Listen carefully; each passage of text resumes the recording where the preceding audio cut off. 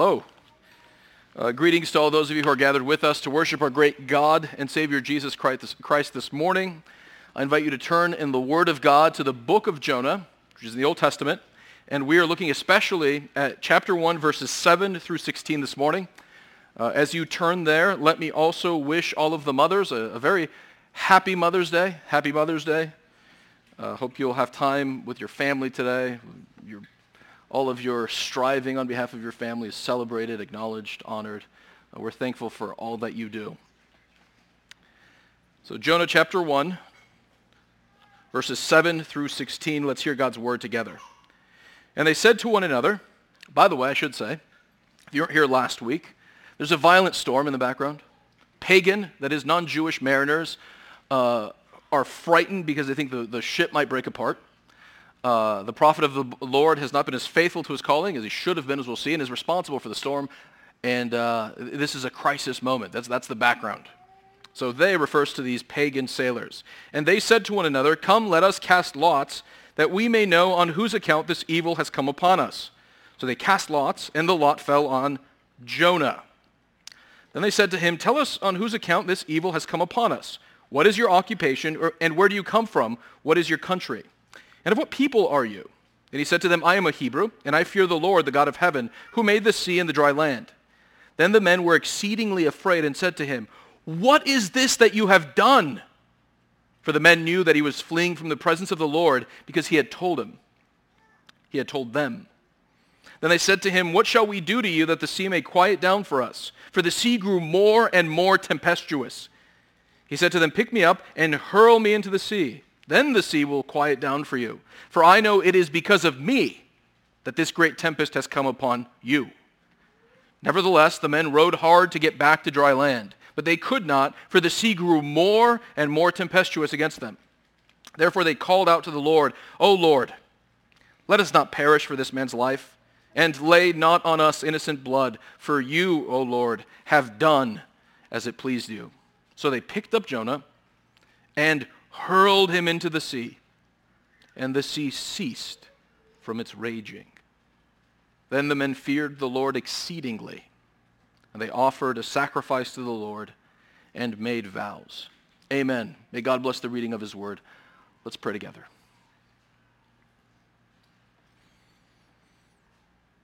Our Father in heaven, you are God from everlasting to everlasting. You have no beginning and no end. You do as you please in heaven above and on earth below. No one can contend against your will. You have made all things by your powerful word, from the greatest archangel to the lowliest insect. All things are in your hands. Our lives are in your hands. We are your creatures, and everything that we have we owe to you. Father, we praise you. We acknowledge that you are the great and glorious creator and sustainer of heaven and earth. Father, we confess that our thoughts so often fail to be gripped by your majesty, your holiness, your transcendent greatness. So often we have small thoughts of you and therefore live lives of rebellion and disobedience. We pray, Father, this morning that you would increase our awareness of your majesty and greatness. Grant us to stand in awe of who you are. And grant us to live our lives from that posture of reverent awe. Grant that in absolutely everything that we do, your greatness would be reflected back to you. Father, this morning we hunger and thirst for you. We want to behold your majesty. And we pray that through your word and the working of your Spirit this morning, you would graciously make yourself known in our midst for our good and your glory. And we pray that you'd bless this message as a means to that end. Amen. When we read Scripture, there are certain categories of people that we half expect would oppose God, would rebel against his word, would oppose his people. So the Philistines, for example, we're not surprised when they oppose the people of God. That is what they characteristically do. We're not surprised that they violate the law of God when the Ark of the Covenant enters their land. That is what Philistines do. We're not surprised when the kings of the northern kingdom rebel against God and promote idolatry. That's what northern kings do. right? They're true to form. What we are surprised by is when a prophet of the Lord receives the word of the Lord and then turns his back on it and runs in the opposite direction. That's exactly what happens at the beginning of the book of Jonah. That is the great act of disobedience that sets the ball in motion. We saw last week that the word of the Lord comes to his prophet. And instead of doing what a prophet is supposed to do, which is receive the word of the Lord, in this case the word of the Lord said go to Nineveh, declare that their deeds are wicked and that judgment is impending. That's what your mission is. Instead of taking the word of the Lord and going to Nineveh, Jonah does the opposite. He not only refuses to do what God has told him, but he runs in the opposite direction towards the city of Tarshish. He is so repulsed by what God is asking of him that he is trying to thwart God's purpose from being accomplished. So he's running in the opposite direction. He finds some pagan mariners, he gets on a ship, and he goes his way. But of course there is no evading the Lord, the maker of heaven and earth. And so the Lord, as we saw, hurled a great wind upon the sea. Jonah is roused from his slumber. He's told by the captain, what are you doing? We're about to die. You pray to your God. Maybe you can help us. And so that's where we stopped last week, and that's where we pick up today. There's a violent storm. The ship appears to be ready to break apart, and there are no clear answers. There are going to be three things that we notice today as we look at this passage. First, we will see disobedience is very wicked because God is very great. Disobedience is very wicked because God is very great. Second, the disobedience of God's people brings harm to unbelievers. Trouble, not blessing. And third, even stubborn disobedience cannot frustrate God's purpose. Even stubborn disobedience cannot frustrate God's purpose. So, by the time we get to verse 7, these pagan mariners conclude that someone on that ship has done something to offend one of the gods, and they need to find out who the guilty party is. Now, keep in mind at this stage, the mariners don't know what we the readers know. There's a dramatic tension. We know why there's a storm. We know who the guilty party is, but they do not. And so they conclude that this storm, given the sheer ferocity of the storm, there's something unusual about this. It must be some sort of punishment for some sort of evil, and there's somebody in our midst who is guilty. So what they do is they cast lots. This was a device for randomly selecting someone, like you might use the short straw to pick someone for something. It's a device for random selection. The casting of lots was used to identify the guilty party. Presumably it was preceded by some kind of prayer. Lord, identify the guilty party. And sure enough, the rebellious prophet Jonah is singled out. Because of course we know that even seemingly random things that happen in this world are themselves subject to the plan and authority of the Lord. Proverbs 16:33, the lot is cast into the lap, but its every decision is from the Lord. The Lord is in control even over seemingly random events, even over the casting of lots, the casting of dice, if you like. And so the lots come back, and Jonah the Hebrew, the reticent prophet, is guilty before the Lord. He is the one who is responsible for this violent storm that has been unleashed on the sailors. So of course then he's bombarded with questions. They're trying to find out, A, which God have they offended? That seems to be the thrust of their questions, and that's confirmed by Jonah's response. So which God have we offended, and how exactly has this God been offended? And interestingly, in verse 8, the first question is somewhat redundant. Tell us on whose account this evil has come upon us. Well, didn't the lots just tell them on whose account? It seems to be that they're trying to be careful. They're trying to confirm that Jonah is in fact guilty, so they ask him. And then they ask him, what is your occupation? What is his occupation? He's a prophet of the Lord. But interestingly, even though Jonah answers every single one of the other questions, he doesn't answer this question. I wonder why. The most obvious explanation is that he's a prophet on the run. He's a bad prophet, not doing what God has called him to do. And so he's sheepish about sharing his occupation. Where do you come from? What is your country? In the ancient world, the people you were from was tightly connected to the God you worshipped. To know the people is to know the God. And so that's the thrust, that's the trajectory of their questions. What God have you offended? And then here is Jonah's Theology 101 lesson for these pagan mariners. Verse 9, here's his confession of faith. And he said to them, I am a Hebrew, and I fear the Lord. Now, if you know the Old Testament scriptures at all, that expression, the fear of the Lord, is used to characterize the attitude of the godly towards the Lord. There is a reverence toward God Almighty that is reflected in a life of obedience to his commands. That's what it means to fear the Lord. But do you notice the irony here? Notice Jonah's profession of faith and how that jars with his conduct. I fear the Lord, but I'm actually in rebellion against his word. I'm not going to do what he says, but I fear the Lord. This isn't the first or last time we see a discrepancy between a profession and the way someone actually lives. You can have impeccable doctrine, as in fact Jonah does, we'll see in a moment. You can have right doctrine and still live in rebellion against God. Right doctrine by itself is not sufficient to produce obedience.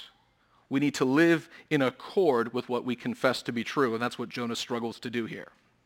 But he identifies himself as one who fears the Lord, and then he describes the Lord as the God of heaven. Now that phrase is a way of saying that there is no one who is comparable to Yahweh or the Lord. He is unique in power and authority, and all other gods, if there be such, are inferior to the Lord. He is supreme. He has no rivals. And this God made the sea and the dry land. Notice how that part of Jonah's confession is immediately relevant. If he made the sea, then who is responsible for this violent storm that has overtaken them? Of course, the Lord. He is the one that they need to look to deal with this storm that has come upon them. It's interesting that when Jonah introduces the Lord to pagans, the first thing he says is that he's the maker of heaven and earth. He's the creator. And this is something of a theme in Scripture. When God's people share the character of the Lord with outsiders, the first thing they say about the Lord is he made everything, he's in control of everything, and you owe him your complete allegiance. It's good for us to recognize that, I think, as we deal with perhaps an increasingly pagan culture where people don't have basic categories for thinking about God. Good place to start is, who is God? Who is the Lord? He's the maker of heaven and earth. So we see Paul doing this in Acts 14 when he's at Lystra, talking to pagans. Acts 14:15. Paul says, we bring you good news that you should turn from these vain things to a living God who made the heaven and the earth and the sea and all that is in them. That's the basic confession of faith. God made everything. And then Acts 17, when he's in Athens, Paul says, verses 24 and 25, the God who made the world and everything in it, being Lord of heaven and earth, does not live in temples made by man, nor is he served by human hands as though he needed anything, since he himself gives to all mankind life and breath and everything. This is who the Lord is. That's what Jonah is saying. This is the God that we're talking about. He has no beginning. He has no end.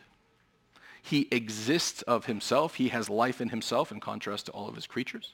He needs absolutely nothing from his creatures in contrast to pagan gods who need sacrifices. God is utterly self-sufficient. To put it another way, God does not need to go outside of himself to find blessedness or happiness or fulfillment. God is fulfilled, satisfied in himself. He has everything he needs in himself. All things come from him. He creates out of nothing by his powerful word. He brings all things into existence. The brightest star and the lowest insect, all of those things are summoned into existence by God. They all belong to him. We belong to him. All things come from him and exist for him. That is who the Lord is. And he is in control over all things. He's not a territorial God who can be limited to a little stretch of land somewhere. This is the God who made everything, owns everything, and is present everywhere and rules over all of it. That is the Lord. That's the God we're talking about, Jonah says to these sailors. We're talking about Yahweh. I think the response we should have to that God is well captured by Justin Lee in a recent article called Holy Fear. He writes, "He who tamed Leviathan and covers Sinai in holy darkness, who laid the foundations of the earth and shut up the doors of the sea, whose mind is an abyss of mystery, how can we discover his eye fixed upon us and not tremble?" When you know the Lord for who he is and you see the majesty, the holiness, the purity and glory of his character, the proper response is to tremble with a reverent awe. And that's what the mariners do. When they get a glimpse of that God and realize that Jonah is in rebellion against that God, verse 10, they're astonished. "What is this that you have done?" And their astonishment arises from the recognition that to disobey this God is an exceedingly great sin. Jonah tells them in verse 10 that's exactly what he's done. He told them that he was fleeing from the presence of the Lord. When they realize that Jonah has violated the command of the Lord, they're horrified and astonished. Now, I think if these mariners had been 21st century Americans, their response may have been a little different. They would have been astonished, but not by Jonah's guilt, but by the severity of God's storm, his justice. This tends to be the problem that many modern people have. I don't believe in a God of judgment, a God who punishes sin. I don't know if I can believe in a God who sends such violent storms. What would have astonished them is the severity of the punishment, not the weightiness of the sin. And the difference between the ancient mariners and 21st century Americans is that the ancient mariners they caught a glimpse of the glory of God. When they saw that Jonah rebelled against no one less than the maker of heaven and earth, they trembled. They did not see God's judgment or the storm as too severe. They saw his sin as being very weighty. If anything, God is merciful to be patient and not immediately consume them.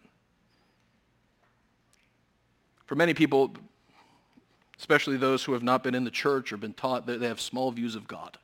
He's a kind of benevolent Santa Claus in the clouds who wants good for everybody. And they can't see how that kind of God would judge anyone. And they're right, except it's not the God of Scripture. The God of Scripture is the Lord, maker of heaven and earth. And to sin against him because of his greatness is exceedingly terrible. That's exactly what these mariners discover. They're appalled that Jonah could sin against this God, that he had the temerity to sin against this God. If we want a right understanding of sin, we have to have a right understanding of God. We see the hideousness of sin only to the degree that we see the greatness of God. We see this a little bit in human relationships. If a boy hits his brother, it's bad, it's a sin. If a boy hits his mother, if a boy hits his father, now the hideousness, the weight of that sin is amplified dramatically. Why? Because of the greatness of the person injured. Right? The stakes are much higher when a child hits his mother. Now consider how great the stakes are when we sin against a God who is infinite in wisdom, goodness, purity, power, justice. To sin against that God is to say, God, you aren't great, your ways are not wise, and you do not deserve my allegiance and obedience. It is to trample on the glory of God. It is to treat him with contempt. This is the thing that should grieve us most when we sin. A lot of times we measure the weight of sin by the painful consequences that it unleashes in our lives. Sin destroys relationships. It destroys families. It destroys our health in certain situations. We understand how devastating sin can be in terms of its horizontal consequences. And that's right, and that's true, and that's biblical. To rebel against the Creator is not to live a full life. It is to live an impoverished, miserable, difficult life. But we measure the seriousness of sin not by the painful consequences it unleashes, but by the greatness of the character of God. When we realize that in rebelling against the word of the Lord, I have dishonored my Creator, that is the thing that should make us shudder. I have failed to give him the honor and the praise that is his due. I have despised my Maker. That is the thing that should cause us pain and sorrow. And perhaps the fact that we've diminished the glory of God in the eyes of others when we sin. This is the thing that should weigh on us. Is that the case for you? When you rebel against God, what is it that you grieve about fundamentally? Oh Lord, don't let my life get hard now that I've sinned. Sure, we can pray that. Lord, don't deal with me according to my sins. That's fair, Psalm 103. But fundamentally, our hearts should break because we have failed to give honor and glory to the God who made us and saved us. One way to assess your understanding of the majesty of God is to look at your response when you sin. Is it just, oh, I'm scared of the consequences now? Or is it my heart is broken because I've despised God? Nothing less than that is at stake when we sin against God. So that's the first thing we see. There are no small sins against a great God. Second thing we notice is that the disobedience of God's people brings misery rather than blessing to unbelievers. So, at this point in the narrative, the sailors have gotten some answers. They know who the guilty party is, and they know what he's done. But now there's a natural third question to ask, and that is, what do we do about it? What do you do with the disobedient prophet? So they ask, what shall we do to you that the sea may quiet down for us? It's clear that his guilt has brought on the storm. What do we need to do? And here's Jonah's response. He said to them, pick me up and hurl me into the sea. Then the sea will quiet down for you, for I know it is because of me that this great tempest has come upon you. The solution, says Jonah, is to take me and hurl me overboard, and then all will be well. Notice they use the word hurl in this passage. Initially, God hurls the storm because of Jonah's guilt, and then they hurl cargo overboard. But the really decisive and effective hurling is the hurling of Jonah. That's the hurling that will stop the first hurling, the hurling of the storm. That's the only solution. Now, there's some debate about what Jonah means when he makes this proposal. One way to read this, and there's some merit to this reading, is when Jonah says, throw me overboard, you could read this as Jonah is so committed to not obeying God that he would rather drown and die than go to Nineveh. Throw me overboard. There's no way I'm going to Nineveh. Throw me overboard. Let me die rather than go and preach as you told me to preach to Nineveh. And this reading gains plausibility if we look at the end of the book. At the end of the book, God does something that infuriates Jonah. The thing that he's dreading throughout the whole book happens. And Jonah says, kill me.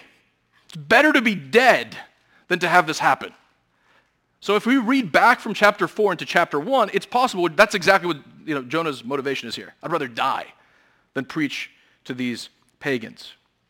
However, as compelling as that view, that view has some merits, I think there's a more compelling view. My reading is that Jonah recognizes he deserves death. He has defied God Almighty. He has run from his word.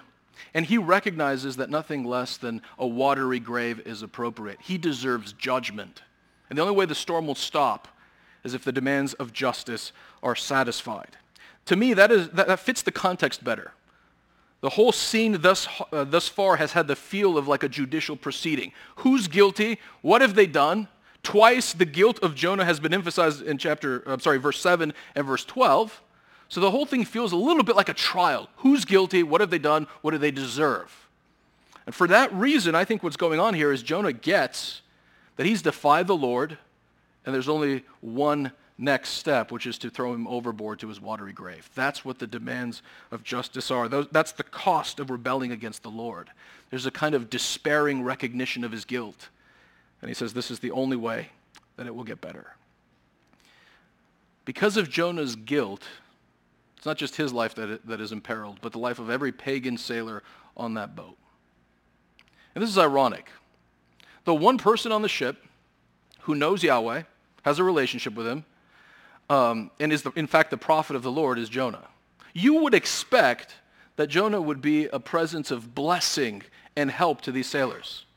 The irony, of course, is that the sailors, the pagans, suffer precisely because of the prophet of the Lord.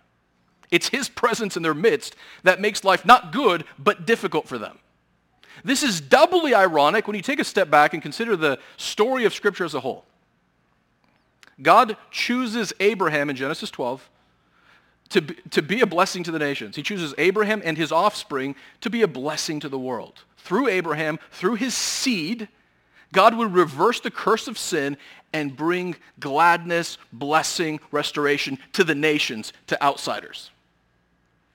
In view of that promise that God makes to Abraham, the misery that Jonah inflicts on these poor sailors is deeply ironic. He's intended to be an instrument of blessing to the pagans.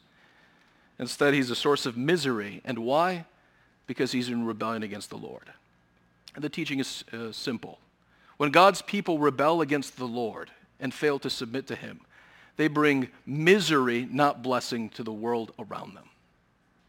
And one of the reasons for this is when God's people rebel against him, they diminish the glory of God in the eyes of the world. They make him look small and contemptible, not trustworthy. The Apostle Paul in Romans chapter 2, verse 24, quoting Isaiah, says, "The name of God is blasphemed among the Gentiles because of you," speaking of Jews. God's name is held in contempt because of your hypocritical failure to submit to the law. He doesn't have credibility in the eyes of the world because of your disobedience. We need to recognize that our rebellion against the Lord doesn't just affect us in our relationship with God. It affects other people. The fact is, unbelievers in our lives, our neighbors, coworkers, friends, family members, are watching. They know, or at least they should know, that we profess allegiance to Jesus, and they're watching to see, is your attitude or your words, is your conduct in alignment with what you say you believe? And when we live hypocritically and inconsistently, we diminish the glory of God in their eyes. We need to understand that sin doesn't just affect us. Sin is constantly preaching falsehoods about God to our spouses, children, and the people around us. The converse side of the coin is that when we do submit to God, we prove to be a blessing to others, not least because in our obedience to the Lord, we reflect his character to the world. Look at Matthew 5, verse 16. "In the same way, let your light shine before others, so that they may see your good works and give glory to your Father who is in heaven." So when your good works shine like light in this dark world, people will look at you, and then through you, Jesus is saying, they will behold God's glory and give him praise. One of the primary means God uses to commend the gospel to outsiders is through the wise, obedient, sacrificial living of his people. And when the world looks at us, we become like windows through which they see God himself, and they are drawn to him in repentance and faith and obedience. Do you understand how great the stakes are for us? It's not just a question of my own relationship with God. It's a question of reflecting God accurately to the world around us. Does that weigh upon you? Is that how you live? Would you say God is glorified in the eyes of others because of the way you live? As we consider what it means to display the glory of God through good works, I think one good place to start is to consider the social fragmentation in the world around us. We live in a world with lots of lonely people. There isn't strong community. Many people are relatively affluent, but they don't have anybody that they can call when they come home. Their airplane lands in the airport. They don't know who to call. They've got to call an Uber, right? They're affluent but lonely. It is increasingly countercultural and radical in this climate to offer someone a dinner invitation and say, "Hey, sit down, have a meal with me. Let's get to know each other. Let's spend time together." One way to display God's glory is to develop non-superficial relationships with those who don't know Jesus. Of course, there are many other ways, and we are called to exercise wisdom to consider how our lives can reflect God's glorious character to others. But one good place to start is to look for all the lonely people, as that Beatles song puts it, all the lonely people in the world, and invite them, eat with them, love them. Now, the sailors are reluctant to listen to Jonah. Jonah says, "There's only one way out of this storm. Throw me overboard." Nevertheless, verse 13, the men rowed hard to get back to dry land, but they could not, for the sea grew more and more tempestuous against them. They want to help him out. They want to deposit his body on land and not throw him overboard. But their efforts are thwarted by the fact that the sea is becoming more and more violent against them. And so finally, they turn to the Lord in prayer. Notice the contrast here in verse 4 or 5. They're praying to the pagan gods. At this point in the narrative, they're not praying to the Lord. O Lord, let us not perish for this man's life, and lay not on us innocent blood. For you, O Lord, have done as it pleased you. Like, God, don't hold us accountable for this, your prophet and his blood, but you're the one who is demanding that he be hurled overboard. We're trying, Lord, to put him on land, but you won't let it. It's not your will. And so their attempt is thwarted. And there's only one thing left for them to do, and that is pick up Jonah and then hurl him overboard.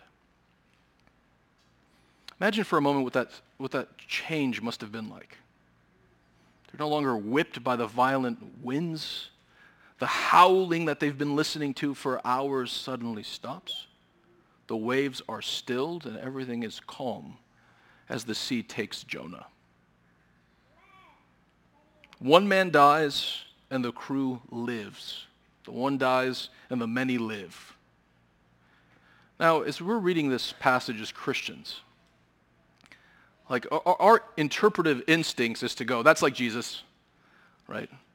The one dies that the many might live. The reason the sailors don't perish is because Jonah perishes. That's like Jesus. But are we justified in seeing this moment in Jonah's life as an anticipation of Jesus? I would say I think so. Relatively confident that this is so. And a crucial piece of evidence is what we're told in Matthew 12:40. The Gospels themselves draw a connection between Jonah and certain aspects of his experience and Jesus. For just as Jonah was 3 days and 3 nights in the belly of the great fish, so will the Son of Man be 3 days and 3 nights in the heart of the earth. So the Gospel writers and Jesus, they see a connection between Jonah's experiences and Jesus. And Jonah's experiences in certain ways anticipate Jesus. And therefore, I think it's right as we look at this passage to see a foreshadowing of the work of Christ. Jesus was thrown into the ultimate storm, the storm of God's judgment, that the waves of wrath would depart and we might experience the peaceful sea of God's acceptance and love. Of course, the crucial difference between Jesus and Jonah is that Jonah was guilty. It's a guilty man who was hurled overboard to save sinners, to save pagans from perishing. And in the case of Jesus, it was the innocent Son of God who died for the guilty, that they might be rescued from the storms of God's judgment and brought safely to the other side to a calm sea. If this morning you are resting in Jesus, the storms of judgment have passed and the sea is calm. You have peace with God. Romans 5:1, since we have been justified by faith, we have peace with God. Today you need to recognize that because Jesus was hurled overboard, because he took the judgment that we deserve, we have peace with God. It is well with us. And if this morning you have not placed your faith in Jesus, you're invited to take shelter from the storm by trusting in Jesus as your Savior. Through him, your sins, your guilt before God can be washed away, and you can enter into a relationship with him. Believe in Jesus and live. And significantly, we should note also that Jesus does what Jonah doesn't do in the sense that his innocent suffering for sinners brings the blessing of God to them in the way that Israel was meant to do but ultimately fails to do. Paul connects these themes in Galatians 3, verses 13 through 14. Christ redeemed us from the curse of the law by becoming a curse for us. For it is written, cursed is everyone who is hanged on a tree, so that in Christ Jesus the blessing of Abraham might come to the Gentiles. So that promise of blessing that God made to Abraham in Genesis 12, that promise comes to the nations, comes to the Gentiles through the suffering and sacrificial death of Jesus Christ. In him we are blessed, we are pardoned, and we are welcomed as sons and daughters of God. The sea is now calm, But paradoxically, the sailors are still frightened, verse 16. And you see this in the Gospels too. When Jesus commands the waves to be stilled, the irony is that even after everything is quiet, the disciples are more scared. Why? Because they've seen the power of God. And so here, these pagans are in awe of the Lord. And they, presumably, when they come to land, offer sacrifices and make vows to the Lord. Now, one question that arises is, are they converted? Are they now worshipers of the Lord instead of pagan gods? And while I don't know that we can be 100% sure, I think it is very likely. A crucial bit of evidence for me is the parallel between verse 16 and verse 9. In verse 9, Jonah identifies himself as one who fears the Lord, right? And this is how Jews are often characterized, those who fear the Lord. But what are the pagans doing in verse 16? The men feared the Lord exceedingly. And that verbal parallel suggests that they have begun to fear the Lord. Not just terrified of the storm, but they actually revere him. This is further reinforced by the fact that they pray to him. They make sacrifices to the Lord and vows once they're safe, like a pious Jew might. All of these are indications that these non-Jews, these non-Israelites, have submitted themselves to the Lord. But if that's the case, notice the irony. Jonah runs from God so he wouldn't have to preach to the pagans. And in taking a disobedient detour, he ends up fulfilling the plan of God anyway. You don't want to preach to those pagans, fine, you'll preach to other pagans. But one way or another, I'm going to make myself known. God makes himself known through Jonah's disobedience to these men who otherwise wouldn't have known the Lord. God uses Jonah's disobedience to accomplish his purposes and reveal himself to the mariners. And actually, as we take a step back from this narrative, that's really what we see here. There is a conflict between the Lord and the prophet of the Lord. Jonah does not want to preach to the people of Nineveh, and he is running from God, but God's running faster. And God hurls a storm upon the sea. He exposes his guilt to the mariners. When the mariners try to deposit him nicely on the land, God won't allow it by continuing the storm and causing it to become more fierce. God is determined that his prophet should be thrown overboard and ultimately redirected in the right direction. Jonah runs from God, but God runs faster. That's the emphasis. That's the thrust of this passage. Jonah may want to resist the will of the Lord, but that will proves to be irresistible. God reigns from heaven, and his purposes will be accomplished. He does what he wants in heaven and on earth. In contrast to pagan gods, whose purposes might be frustrated by rebellious creatures, God's purposes come to pass. What he wills, he accomplishes. God is Lord over all things, and that truth just resounds in this passage. It is the will of God, finally, not the will of Jonah, that is accomplished. Recognizing God's supreme authority and power is an encouragement to us at all kinds of levels. First of all, it means that evil has no future. All of the wretched, wicked things that we see in the world around us will in due course pass away. God's purposes will triumph. His people will rejoice in judgment upon evil and wickedness and the renewal of all things. This is the foundation of our hope. It is certain and incontestable that God's purposes will triumph. And so we don't lose heart. When we look at all the darkness around us, we don't become discouraged because we are confident that he's in control. But secondly, God's lordship over his creation means that his kingdom will triumph. God has willed to save sinners, and he will save sinners. His kingdom will expand. The reign of his son Jesus will increase more and more as people acknowledge him as king and submit to him and trust in him. His kingdom will advance not because of the competence of his people, the sophistication of his people, the holiness of his people. It will advance because he has willed that it should be so. God will win. People will be drawn from all tribes, tongues, and nations, and his church will be victorious because that is what he has decreed as king. One of my favorite illustrations of this is there's a moment in Charles Spurgeon's ministry in the 19th century. For those of you who may not be familiar, Charles Spurgeon was a very famous Baptist preacher in London, 19th century. And on one occasion, he was testing out the acoustics of a church. Went up to the pulpit and he quoted Isaiah. And this passage that he quoted was Isaiah 45:22. So testing the sound system. Nobody's in the church building for the most part. Empty, but Spurgeon is testing the sound system, and he says, "Turn to me and be saved, all you, the ends of the earth. For I am God and there is no other. Now, it just so happened that in the church, there was a man working in that church. I don't know if he was cleaning or what he was doing, but he happened to be there. He wasn't a believer. And he heard Spurgeon quoting Isaiah, and he turned from his sin and believed in Jesus. Spurgeon was testing the sound system, but God was converting sinners. God has willed for his kingdom to triumph. Jesus uses the parable of a mustard seed. It begins as the smallest seed in the garden, but then it grows and sprouts and becomes the biggest tree in the garden. God will draw his people to himself, and the church will be victorious because that is what he has decreed, and that is what he wills. That should be a tremendous source of encouragement to us as we look at our puny efforts to help others know Jesus and grow in Jesus. It's easy to get discouraged. But our confidence comes from the fact that, no, he is Lord. He is going to accomplish his purposes for his glory. And so he's going to take my puny efforts to talk to other people about Jesus, my puny efforts to disciple my kids and shape my spouse. He's going to take all of that and he's going to bless it and he's going to use it to advance his good purposes. He's going to do it for the honor of his name and the good of those around me. It's meant to encourage us to be more bold and more confident, not because we have what it takes, but because our God is Lord and he will accomplish his purposes.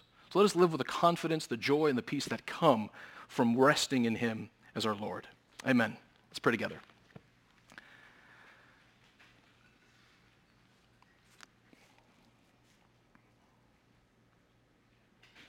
Father, we rejoice in the fact that absolute power meets with absolute goodness in you. All that you will is right and good and wise. And your purposes for the world, and indeed your purposes for us and individuals, can't be thwarted. Father, we rest in this morning. We praise you for your faithfulness. We ask that you give us a bigger conception of your majesty and might, and that would drive us toward a more confident engagement with others for your name's sake. Amen.